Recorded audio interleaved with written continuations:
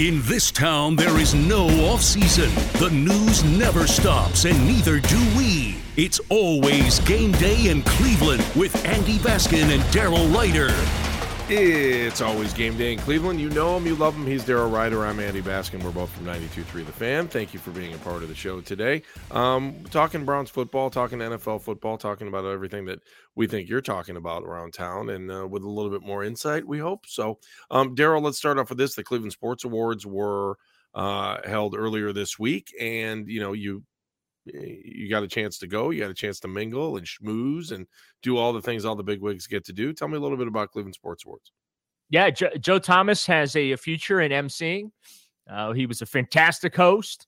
He, played the hits, told all the stories that everybody wanted to hear, from Billy Manziel to Peyton Manning calling to recruit him to, not recruit him, but to basically beg him to come protect his blind side in Denver. So, another fantastic night, as we get you kick this thing off here, Andy. Quick tip of the cap to the Greater Cleveland Sports Commission. They do such a great job with that event. It was the 23rd one of those. We can't say, I guess, 23rd annual because their pandemic paused it for a bit and before it resumed, last year. But yeah, it was the 23rd Greater Cleveland Sports Awards. Nick Chubb did not win Pro Athlete of the Year. That went to Jose Ramirez of the Cleveland Guardians, their all-star third baseman.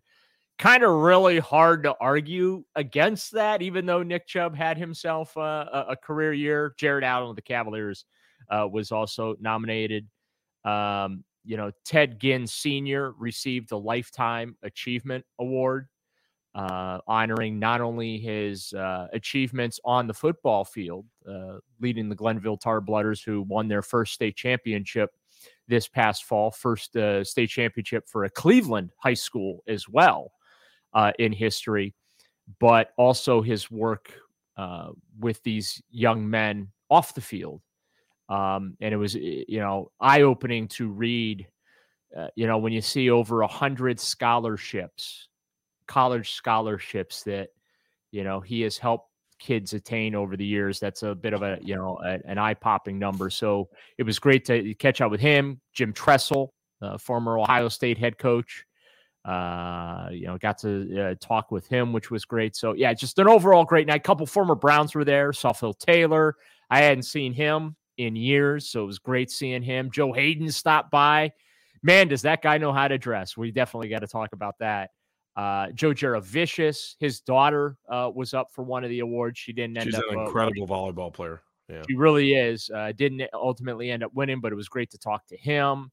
But yeah, I mean, Joe Thomas. Look, it's 2023 is the year of 73, right? This is Joe Thomas's year. Hosted the Sports Awards. In 2 weeks, we're going to find out if he's a Hall of Famer or not. Well, he's a Hall of Famer in my book, but we'll find out if he's an actual Pro Football Hall of Famer.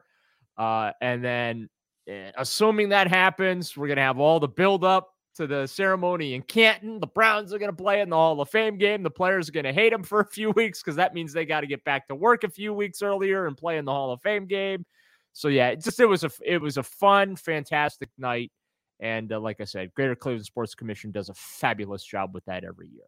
So, Daryl, a couple things just talking about the Cleveland Sports Awards. So, and I have a couple questions for you, too, because I did not have the opportunity to go. But first of all, talking about Ted Ginn and you talked about the boys and the fact that Glenville won a state championship this year. And who knows, if they would have had a kicker when they were Division I, they probably would have had a couple more state championships. But I think the other thing that sometimes gets overlooked, and I don't know if Ted talked about this at all last night, but football is a big part of his life, but coaching girls track is another gigantic part of his life.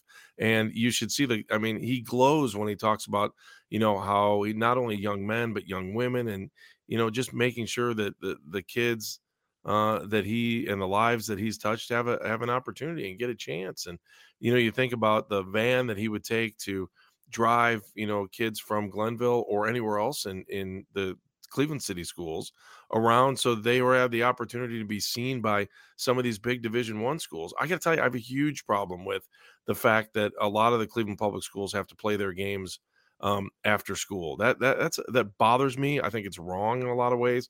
A lot of those kids' parents can't go because they're working during the day.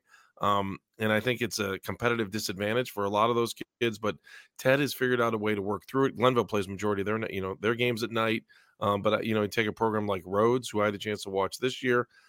They were able to play a couple night games as well. So I feel for those kids, because I think there's something to be said about playing high school football at night on a Friday night. And, you got your chance to be on, I don't know, for whoever was still watching any other than Fox 8. I don't really know that anybody's doing.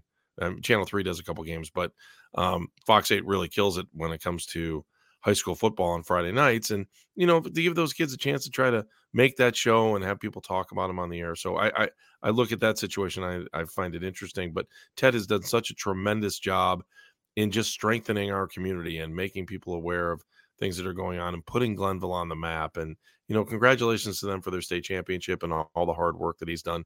But he's done a lot of hard work that I think a lot of people don't know about. And whenever I get the chance to talk to him, I always talk about the glow he has when he talks about his girls' track teams that have been phenomenal throughout the year. So that was special. Let me just ask you this basic question. Is this the second time they were at the field house? I can't remember. Yes. It traditionally was last year. Yeah, Yeah. okay. So this was the second time that they were at the field house. I'm just curious because I didn't have the chance to go last year or this year.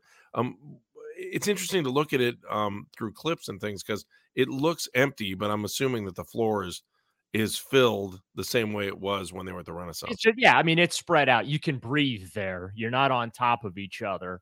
And just everything's so accessible, right? I mean, the Renaissance is a beautiful hotel. Their ballroom is gorgeous. But it's a tough place to get behind or, behind the scenes to move around. Like for somebody like myself. Like a pre-party kind of thing. Yeah, you know what I mean? And media availability. And whereas the field house is just so expansive so I love the fact that they're at the field house. Now, I want to touch on something, though, you said about Ted Ginn. Mm-hmm. He really lit up when I asked him about just what you were talking about as far as helping these kids. Yep. And as he put it, service. It's to him, it's service. And Cleveland needs just a massive infusion of cash. And that's why when I see people mocking development plans for like downtown or neighborhoods and stuff like that, it's like, you got to understand, if you live in the suburbs and you're coming into Cleveland and you're complaining about the condition of the roads, or if there's, trash on the sidewalk, or, downtown Cleveland Lions does a great job trying to keep downtown clean as well as safe. There's only so much they can do. Like you need tax dollars. You need it. You need income and residential tax dollars to keep the city afloat. And when people don't live in the city, everyone's living outside, right? And in their own suburban communities and stuff, it's taxing on the school system and the extracurricular activities and arts and stuff like that always get cut from budgets that are tight. And to me, like, those are just such essential programs for kids. And I just, in the face of all that adversity, to see what Ted Ginn Sr. has been able to accomplish it's just incredible. And there just are not enough accolades for somebody. And this world needs so many more Ted Ginn Seniors in it. And not just Cleveland, but just all across the country, people that, because you have guys that, he still talks to his guys in the NFL. You know what I mean? Like, he still counsels them. That's what he means. You know what I'm saying? Like, yeah, it's so much more than football to him. Right. He's like life. He's like extended family to these. And, the other thing too, that, people forget about is that he beat pancreatic cancer. Do you know how hard that is? And, there was a time when, man, I was praying for him, and I think we should still pray for him every day because, what he does in the community. And Do you know how hard it is to beat pancreatic cancer? It doesn't happen. And Yeah. Ted, there's an angel looking over him, and I think he knows it, and he appreciates it, and tries to get Yeah, back he to said the last game. night that, I have more work to do. That's why I'm still here. It's true. It's true. I truly believe that. And so, all right, Daryl, I do want to talk more about the Cleveland Sports Awards because there's some Browns stories that are going along with that. Plus, we've got the NFL playoffs, and we've got some other things we want to talk about when it comes to your Cleveland Browns. All right, it's always game day in Cleveland. He's Daryl. I'm Andy. If you like what you're listening to, subscribe to the podcast. Back after this.